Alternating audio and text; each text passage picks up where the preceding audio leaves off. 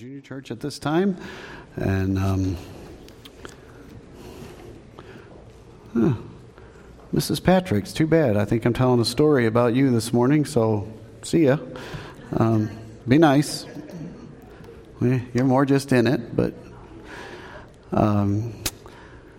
if you're watching online this morning, we're glad that you've tuned in. Are people watching online? Yes, no, maybe. Okay, some people are. A few minutes ago, we shared some updates on our cancer ministry, and somebody asked me during fellowship time, the church puts some of our own money into the cancer ministry, and other folks from outside the church donate money. So if you'd be interested in helping out the cancer ministry and you want to donate to that, you want to give to that, just put on your check or on online giving, BBC, and we'll make sure it gets there. And every dollar that comes in goes to somebody or a family that's dealing with cancer. So there you go. All right, we're in Romans chapter 12 this morning. Romans chapter number 12. I'm going to begin a new series. I don't know how long I'll do it. Maybe only 1 week. I don't know. Sometimes you guys don't seem to care. So I tell Pastor Danny, it's one thing I told him. I said, hey, you got to do what I do and start a series and just do it like 2 or 3 weeks, then just stop. And I said, nobody's going to notice. Don't worry. They won't say nothing. So Pastor Danny's out of town today in a family function, so miss him. And matter of fact, I think he's his grandfather's 90th birthday celebration. So, wow. But at any rate, I'm going to start doing it. And sometimes we, as pastors, we shy away from some of the great passages of the Scriptures, partly because sometimes we think, well, maybe they're just too familiar and everybody knows them. And other times, and another reason is sometimes as pastors, you come to passages like the one we're going to look at today with such great respect for what it teaches. And I've entitled our new sermon series, Let's Be Reasonable. Let's Be Reasonable. We live in a day with people that have crazy ideas and crazy actions, and all you got to do is watch the news or social media, and it doesn't seem anymore that there's a whole lot of reasonable people out there, right? Except you people in here, you're all reasonable. I see you back there, Will Lanham, Mr. Hot Dog Eating Contest. Can't believe that, that's pretty good. Yeah, next year, I think somebody from Odd Baptist really ought to win that. It would be very fitting. Didn't the winner do like 10 of your hot dogs in 7 minutes? 10 hot dogs in 7.5 minutes. There's your benchmark, people. And is that reasonable? Not at all. But, there you go.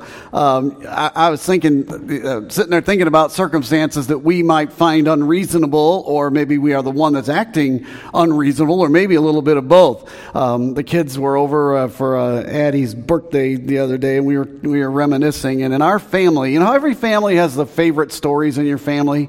You know what I'm talking about? Some, the ones that you hope guys like me never find out. Because I'd probably tell them, but, as this morning. But several years ago, when the kids were still, I think they were teenagers, right, Jen? I think they were teenagers.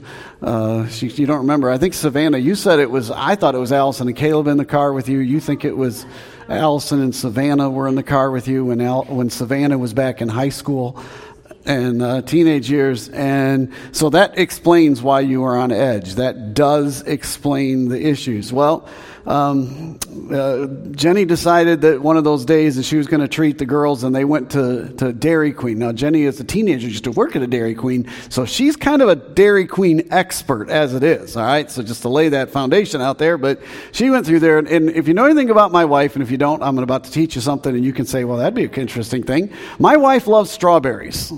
She likes to eat strawberries, and whatever she wants to flavor if she can get strawberry on it, that's probably what she's going to have. And she went there and ordered one of those strawberry banana split blizzard. Everybody, I've just lost everybody now. They're all going, what time does that open? But she wanted it with extra strawberries. And trust me, remember that couple with you guys don't remember anything I ever teach you, but you remember my favorite illustrations. Remember the one I told you that I don't even like to let her order at the drive-in or the drive-through because of how, I can't do that. Well, she was being her classic self, being very slow and articulate that I want extra strawberries. And before they can tell you, ma'am, that's what they say, but that translation is, ma'am, you're going to have to pay extra. If you want extra strawberries, they're going to be extra. So she always heads them off the pass and says, I don't mind if you charge me extra. Just charge me the extra, but I want more strawberries. So they get around to the edge of the window, and the lady's handing stuff out there. And isn't the blizzard the one they turn upside down on you? You know, they show you it's not leaking out there. And Jenny, as they do that, she notices that it looks like it's creamy white. Uh-oh. You know, it would be reasonable to assume that if there's extra strawberries in there, at the worst it would be dark pink. At best it should be dark red, correct? Yeah. All right, yeah. Well, most of the men, I don't know how you men are, even though I tend to be confrontational, these kind of things, I would just take it. Right, guys? You know, all right, Mr. Guido back there. Private joke from the men's meeting there, all the men's thing, you know that. But I would just say, it's not good enough. But no, I'm glad I was not there, because I would have been hiding under the seat. I would have got out of the car. I said, I know what's coming now. And Jenny said, no. I paid for it, and she was nice about it. And so they took it back, and they said, okay, ma'am. So they go back there, and they wait, come back. They hand her another one. It looks no different.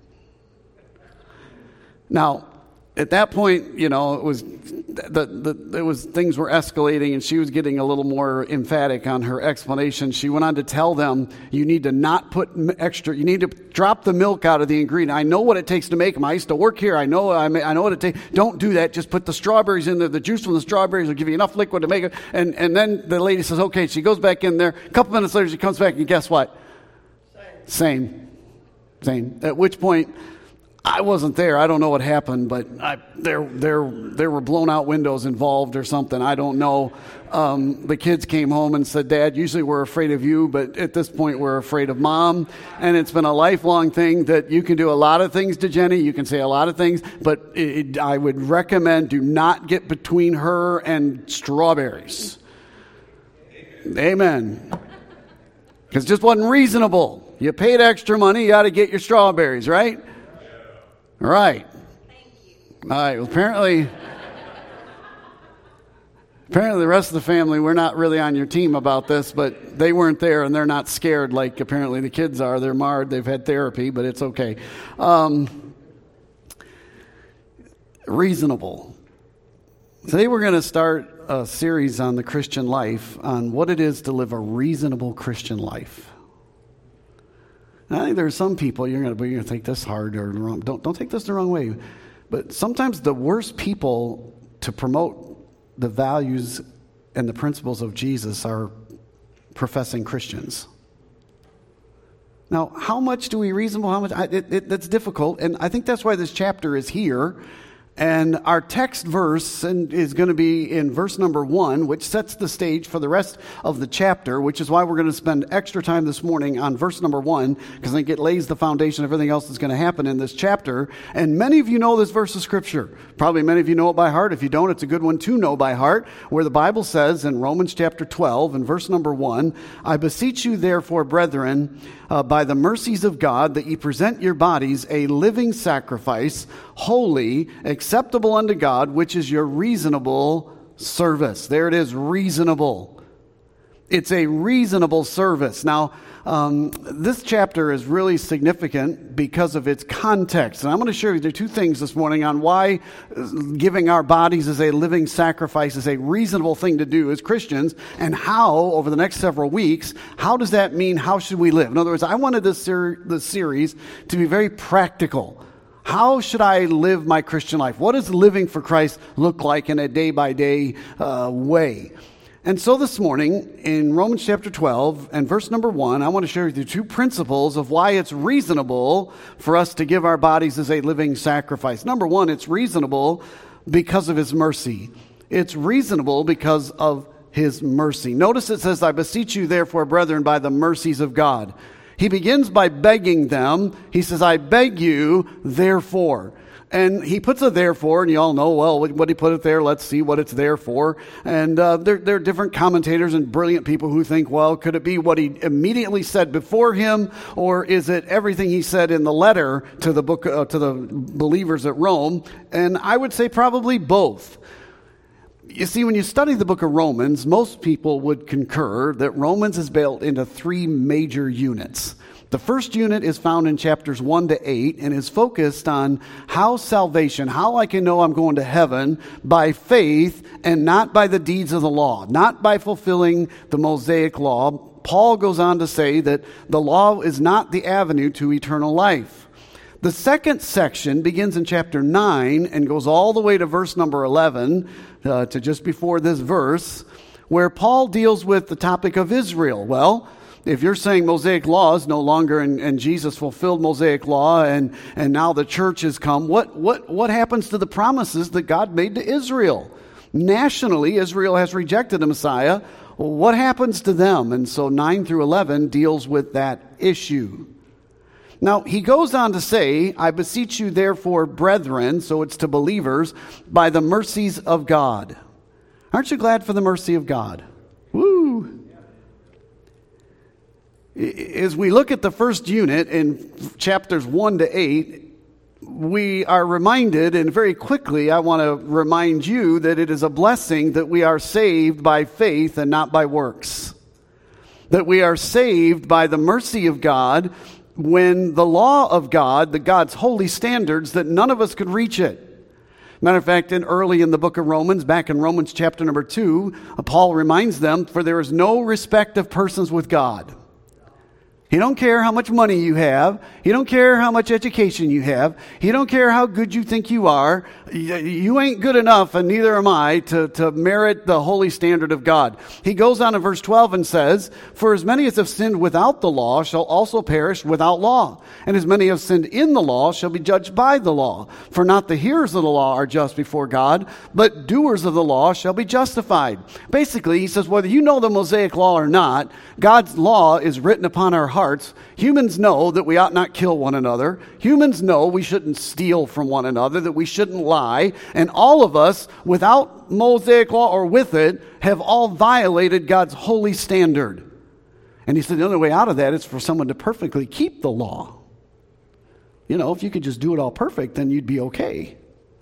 Now, maybe there's a couple of us in here this morning that might think that, but or maybe you're watching and say, I'm a good person. You know, I always tell people, no, you're not.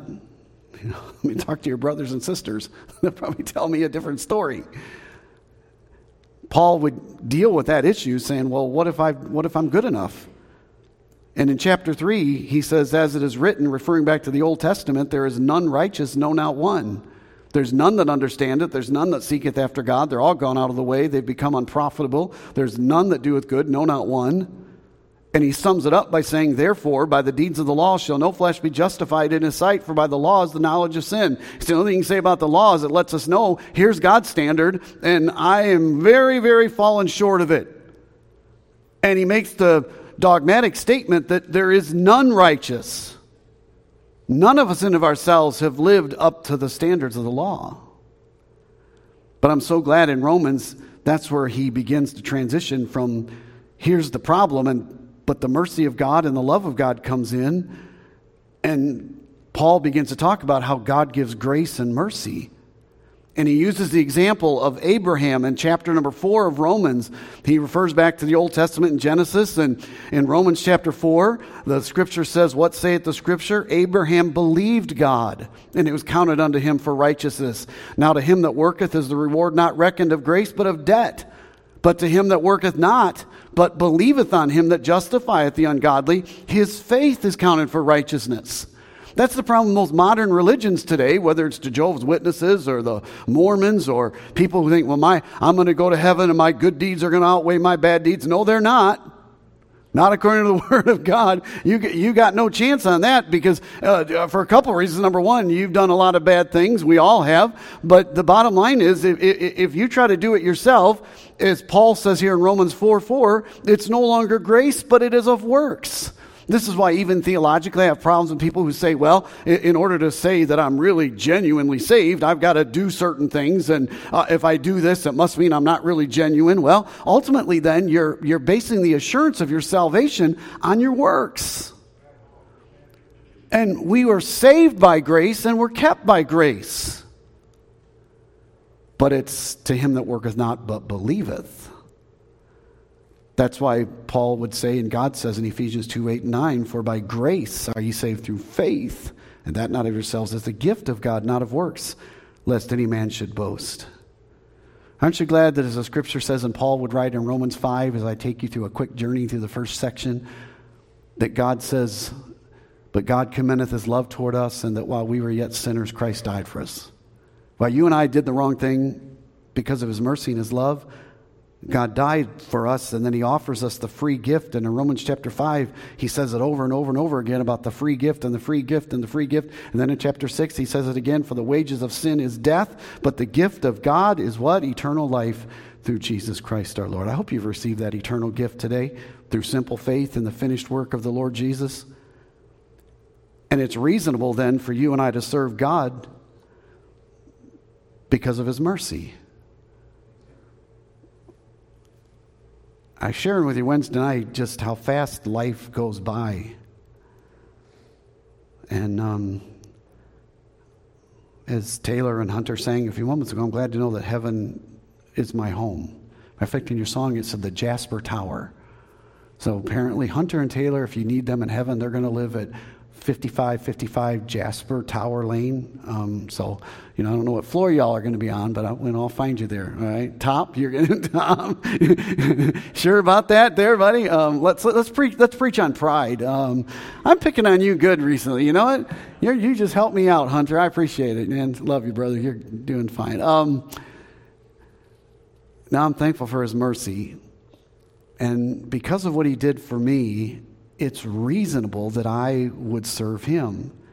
Now, when you get to chapters 9, 10, and 11, we again see God's mercy concerning God's people, because we know that God's people, Israel, when Jesus came, they rejected him. They committed the iniquity, as the Old Testament refers to it in Deuteronomy, the iniquity, singular, which is the unpardonable sin, when they rejected Jesus' offer of being their Messiah, and instead they crucified him, and God judged them, and AD 70 would eventually come, and yet Paul writes, God tells Paul to put down on paper, hey, I've not forgotten my people, and the promises I've made to Abraham, to Isaac, to Jacob, and to Joseph, and to the Jewish people, I'm going to keep. And I'm telling you to this very day, there are those who out there want to tell you that the church has somehow come along, and now Israel means nothing because the church has replaced them. No. God made promises specifically to Jewish people, and God made promises to the church, and he's going to keep them both. And it's because of his mercy. It's because of his mercy. So it's reasonable that we'd serve God because of his mercy, but secondly, it's reasonable this morning to serve him because we're alive. That may sound a little crazy, but let me put it in context, all right? I hope you're alive. Some of you, sometimes I wonder, I heard the old joke with the kid that saw the plaque in the foyer, and it had a name on it and said died in the service, for the veterans, and the little child asked the pastor, which service did they die in, the morning or the night? Must have been a Baptist church. I don't know. I beseech you, therefore, brethren, by the mercies of God, that ye present your bodies a living sacrifice, alive, one that's holy and acceptable unto God, which is your reasonable service. So he challenges the believers to present their bodies a living sacrifice. And some people, there's a lot of debate among the theologians. I don't want to get too deep in the weeds here. That's for a Sunday night or a Wednesday night debate. But some people think when it says present your bodies a living sacrifice, holy and acceptable, that holy and acceptable are a description. Others say it's an outflowing and outworking. I wouldn't get too, however you want to look at it. In other words, you and I can be a living sacrifice because we're made holy by the work of Christ, and our offering is acceptable because of what Jesus did. But that would be my secondary interpretation of it. Because the point that he's transitioning to is how believers should live in light of the mercy of God. And just as Peter would later write, be ye holy for I am holy, as he quotes out of the Old Testament, he tells Christian people we ought to be a peculiar people, a holy people, a separated people, somebody who's separated unto a use for God, and that our service to him ought to be acceptable. In other words, it shouldn't be filled with a bunch of sin in our lives and a bunch of things that are displeasing to him. A lot of Christians, I think they just want to live life their own way and somehow just tell God that he's going to be happy with it. Paul lets them know right up front here that because of what Christ did for us, we ought to give our bodies as a living sacrifice and live holy and acceptable before him. Now, this passage in verse number 1, and again, I don't want to get too deep in the weeds for you, but if you want to check it out, a lot of the Greek words and even in the English, there's a lot of overtones here to the offering referring to the Mosaic law that he's just spent all these chapters saying we're no longer under it. But the Jewish perspective and the Jewish believers would have certainly understood it, and they're trying to understand, well, what's the picture? What do I learn from the Old Testament law? And so Paul uses a picture of the burnt offering and says we are like that in that we come and offer our bodies a living sacrifice. Now, one thing that would be interesting when the original readers read this, it would have been read to believers at Rome. Some would have been Jewish, some would have been Gentile. And Paul's reminding them that unlike in Old Testament, where the only one that could go offer a sacrifice was the priest. They're not going to do that. But now, if you're a believer in Jesus Christ, every believer is a priest unto our great high priest, the Lord Jesus Christ. So if you are a Christian here this morning, you are a priest, and God is asking you, how are you doing and fulfilling your priesthood? Are you offering sacrifices that are holy and acceptable?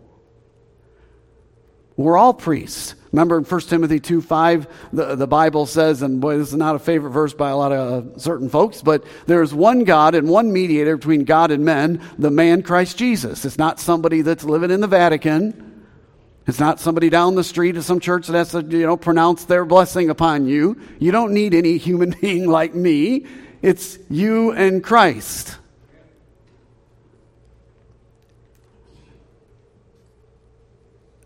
You see, Paul's reminding them that we were dead in our sins, but now, as he would write in Romans earlier in this letter, in Romans chapter 6 and verse 4, therefore we're buried with him by baptism into death, that like as Christ was raised up from the dead by the glory of the Father, even so we should walk in newness of life. Verse 11, he says, likewise reckon yourselves also to be dead indeed unto sin, but alive unto God through Jesus Christ our Lord. Let not sin therefore reign in your mortal body, that ye should obey it in the lust thereof. Wow. What he's telling them is when you and I got saved, then we were made spiritually alive. Before you got saved, you were a dead man walking. But now that we're believers, the Bible says we're alive. In other words, people say, well, I'm going to do all these good works. Well, the Bible says, apart from what Christ did, all your works are as filthy rags. But once we're a child of God, now we have the first time we have the opportunity to begin to do things through the Spirit that are pleasing unto God in terms of their works for his glory and as he calls us to do it and to live in our priesthood the way we ought to walk. Matter of fact, I need to make this clear. Remember, I said, or Paul says, the scripture says, I beseech you therefore, brethren. He's begging them. He says, I beg you to offer your body a living sacrifice. That in what God did for you, should you and I not serve him? Should we not be willing to be like that burnt offering? And he begs them to do it. Now, when you beg somebody to do something, if they had to do it, why would you beg? There's a begging here because there's a choice. You see, a lot of Christians, they're saved. They are positionally declared righteous in their standing before God. But in how they are actively, practically living out the priesthood, the job that God's called you to do, they have no interest in doing it. Or they define what it is. We live in a day that everything that Christians want to do that's in the flesh, we just Christianize it. Can't believe the stuff that goes on in churches today. And holiness is just, but some of us unfortunately grew up in ministries that holiness meant legalism, that somebody would tell you everything you do and you don't do, and there's a list of rules. Somewhere in between there's this living walk with God where I have to ask myself, is it most Christ-like if I'm chewing? Ooh, I'm stepping on toes now. Is that the best use of my resources and the best testimony? Or is it the best that the music that's coming out of my car when I pull up the stoplight, is that the best? Or the attitude that I have towards somebody? And God begs them not to have a dead faith, but to have a living faith. This is what the book of James is all about. Can you imagine a priest in the Old Testament, since he's using that picture, a priest that walks miles to come to the temple to make a sacrifice and gets a lamb, but the problem is the lamb is dead, and he walks into the temple with a dead lamb? Matter of fact, no, I'm going to get really deep here on you.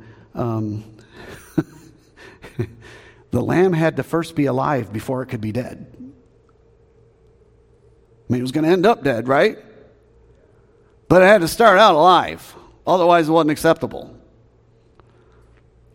Jesus was alive and died for you and me, and you and I are the ones that, now that through faith we've been made alive, but I live in this flesh. I have these attitudes that are not godly. And those things of my flesh need to be offered and burnt up.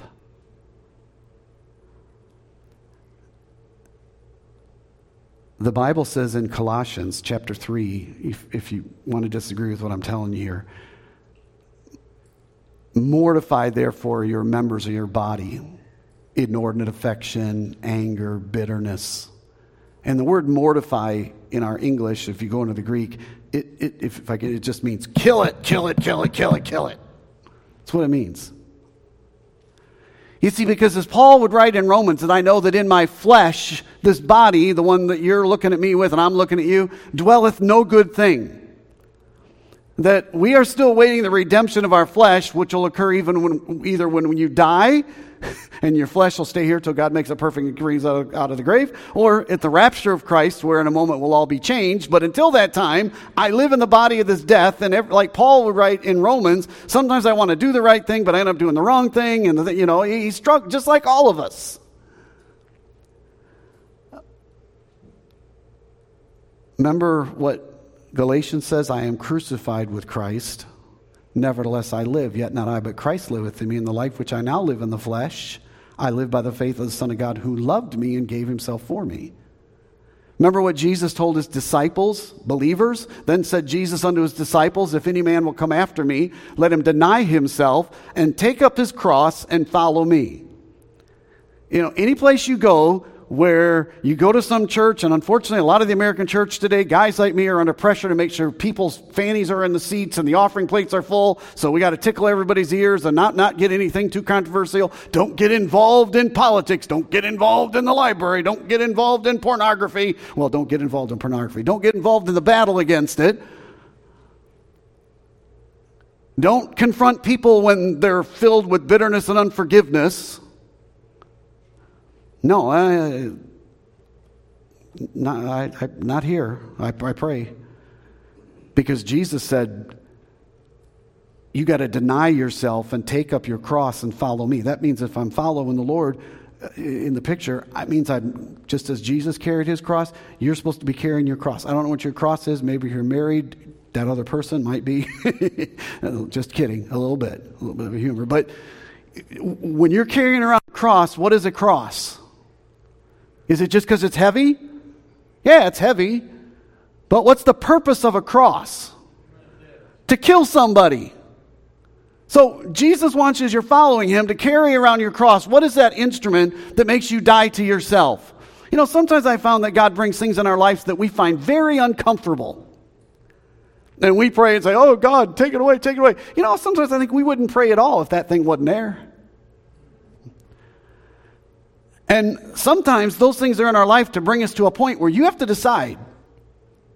You're going to get all angry and bitter. Are you going to surrender to God and give that thing over to the Lord? And maybe God's trying to change you.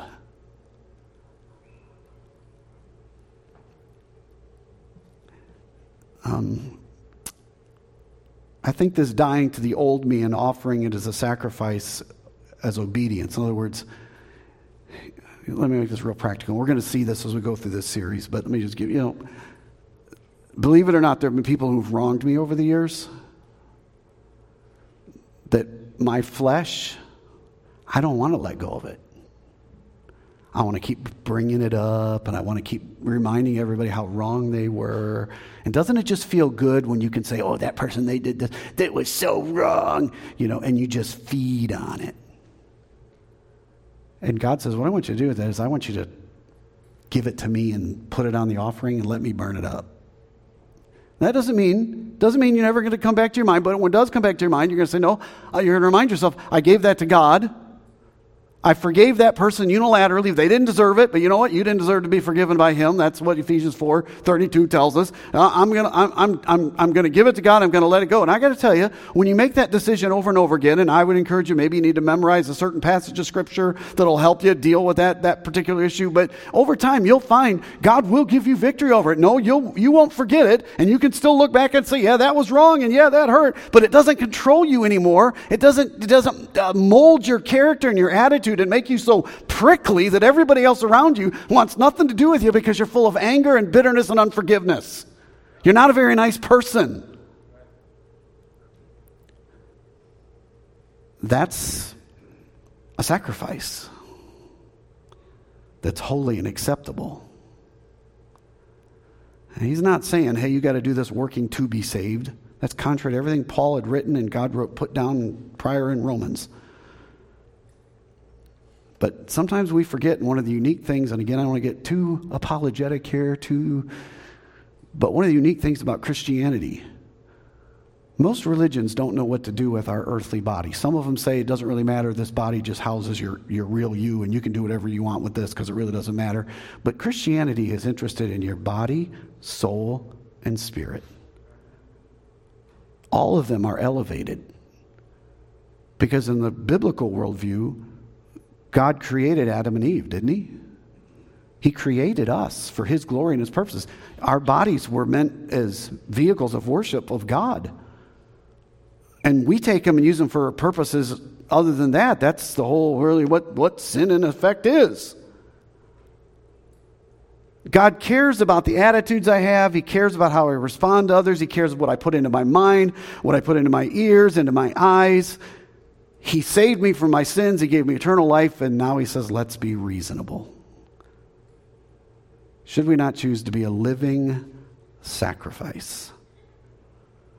Matter of fact, when that word reasonable in the Greek, it's an interesting Greek word, but the word that we get logic comes from that, the Greek word there. It's just logical that we should serve the Lord. I think a lot of times we just forget, because in our worldview of this life, we forget what God really did for us. And most Christians are more interested in serving themselves. We get easily offended. Oh, they hurt my feelings. I ain't going to church no more. They hurt my feelings. We get easily discouraged. We easily quit. But Paul says, no, this is your reasonable service. I thought if there's anybody who could have said, it's great service, maybe the Apostle Paul could have said, hey, God used me to heal people, bring back the dead. He used me to write scripture, blah, blah, blah. I offered great service to God. I endured prison. I endured shipwreck. I endured beatings. But Paul doesn't say, hey, I offered great service. He says, no, it's just reasonable. I'm sure Peter would say the same thing. Remember, tradition says Peter was crucified upside down. He said, I'm not worthy to be crucified the same way my Lord was, so please crucify me upside down. So they tortured him and killed him. And nowhere does Peter say, hey, that was great service. No, it's just reasonable.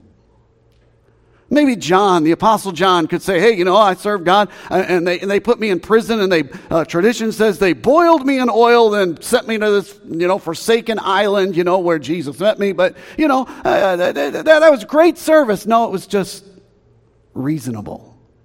Maybe the great saints of the past of more the modern eras, heroes of mine like William Tyndale, who translated the Bible into English and was he knew 7, 8, 9 languages fluently. He was one of my heroes, and he was burned at the stake for translating the Word of God for people. And William Tyndale, I think today he'd say, "Oh, you did great service." I think William Tyndale would say, "No, it was just reasonable."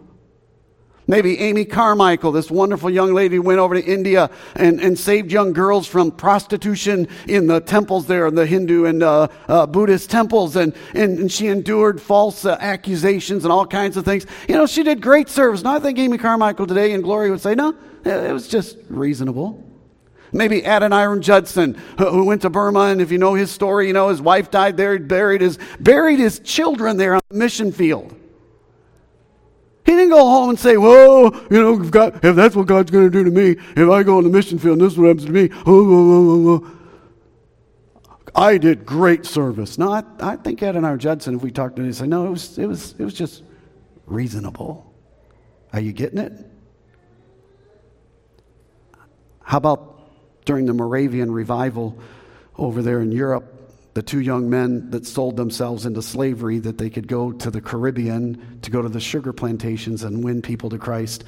I've been to St. Thomas, seen those fields, seen the markers where those missionaries came. And if you travel around the Caribbean, which I have been blessed to do, you find the influence of Christianity all over the Caribbean. Why? Because two young men said, I'm going to sell ourselves into slavery that we can share the gospel of Jesus Christ. That's great service, great service. No, it's just reasonable. You see, how often do we complain to God and quit serving and become some hardship or sorrow in your life? We let offenses and our feelings rule our choices. We tell God that He's just asking too much, you know. We're just laboring too hard. Oh, it's too many demands. Oh, you mean God wants me to be interested in the local church more than an hour a week? You mean I should give more than 10% of my income? You mean we should give money to missionaries? You mean when that other person at church was a jerk to me that I should forget them and keep serving God? Oh, yeah, I think we did. But you know, oftentimes those things happen and we develop the attitude of, you know, God, you're really lucky to have me. I'm doing some great service. No, you're not. It's just reasonable. You know, the sad fact is, most Christians are not interested in any reasonable service. It's just too much demand, too much expectation. And in America, we've become so soft. Lastly, and I'll be done. While I was gone, Jen and I, the last couple of weeks, I like to read a lot of books. It's one of my things. That's why I like cruising. I really don't care about much what goes on. I just want a good buffet meal. I want a good view of the ocean, and I want a good book. That's it. You know, and everybody else, leave me alone. You know, that's what I want. But my mother-in-law had given me a book. I think it might have been back at Christmas. I kept it for a while, no? It was for the cruise. And Mom, if you're watching, thank you, mother-in-law. I did read the book. Matter of fact, here's a picture of the cover. It's called Unbroken Bonds of Battle. And inside this book, it's written by one guy, but he shares stories of men and women that served in our armed forces. And through the hardship of warfare, had to develop a really tight bond. One of the guys in the story, his name is Staff Sergeant Daniel Ridgway of the U.S. Marines. Here's a picture of Staff Sergeant Ridgway. And he was in the Marines and volunteered to be part of the EOD. Does anybody know what the EOD is? What's the EOD? Man, I got Marines in here. Okay. I thought, I wonder how many of them are going to think. All right. Explosive Ordnance Disposal. Yeah, that's what I want to do in the military. Go find me some IEDs and disarm them. Yeah, that's fun. But apparently it's obviously a position of great danger, but great honor. And these guys that do this, wow. You'll probably hear some more stories over the months out of this book, by the way. But Staff Sergeant Ridgway went through extensive training, and he found himself in the middle of the Helmand province in Afghanistan, Senjin, Afghanistan, I think is the city that they were based out of. And in the book, he talks about how he'd done all his training and he'd been in the field, but now he was going into one of their little hot spots during that time of the war. And he goes, I get in there, and he goes, I'm on one of my very first patrols. And he goes, it was interesting because unlike other places, he said the Marines, when they would do patrols, they'd go down old goat paths. And he said they would literally tell the Marines, they would step in each other's boot print. And he said, why would you want to do that? You step in the wrong place and bad things happen. And Staff Sergeant Ridgway in the book tells how, and he was early in this particular deployment, he asked the advice of a very seasoned and respected EOD tech and said, hey, any big words of advice? I begin this. And this is what the other tech told him, and I had Allie put it up on the board here. Every step is a conscious decision. Every step is a conscious decision. When you're in Afghanistan and you know that every step you take, you could step on a mine that could end your life, you get really interested on where you're stepping. If I can end with just a simple spiritual analogy, Christians got to wake up and understand there's a war going on. Yeah, we're in the middle of a culture war for our country. That's true. But that culture war is only a reflection of a bigger war, which is a spiritual war. Sometimes Christians get too deflected on the culture war instead of waging the war spiritually. And I have seen a lot of Christians that have given no thought to the decisions they make, and we step on something, and boom, they're no longer in the battle. Choices you make, they need to be brought to that altar and given as a living sacrifice. It's just reasonable. Lord, thank you for the teaching of your word this morning. Lord, I pray that as all the believers that are gathered here this morning and watching online, I hope we've been reminded of your great mercy that saved us from a place called hell, a place of eternal suffering. And because of what you did, you saved us from that, and now you just ask us to offer reasonable service. Lord, I pray as I've spoken this morning, maybe there's somebody here, a Christian, that's got some issue in their life, some sin that just continues to knock them down, that continues to keep them in bondage and addiction and defeat. Lord, I pray that as they sit right where they are, that your Spirit would bring that issue to their mind and to their heart. And my dear friend, I'd encourage you to offer it to God, give it to him. Now, I know it's going to be a process. There's going to be some choices, different choices you're going to have to make, but there is victory. Maybe there's some Christians that just have not been involved in service. Your priestly service has been, sit on the sidelines. I don't know. Maybe you're watching today or you're here and you say, Pastor Ken, I'm not sure I'm on my way to heaven.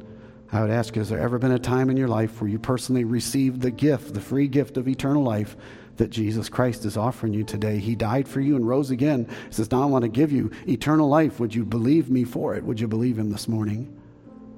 Would you trust Jesus Christ as your personal Savior? Holy Spirit of God, thank you for the teaching of your word this morning. Thank you for the freedoms we enjoy as Americans, and thank you for men and women like Sergeant Ridgway that sacrifice so much for our freedom. As Christians involved in a greater warfare, help us to consider each step. In Jesus' name, amen. Would you please stand? Brother Joe's going to lead us in a verse of invitation.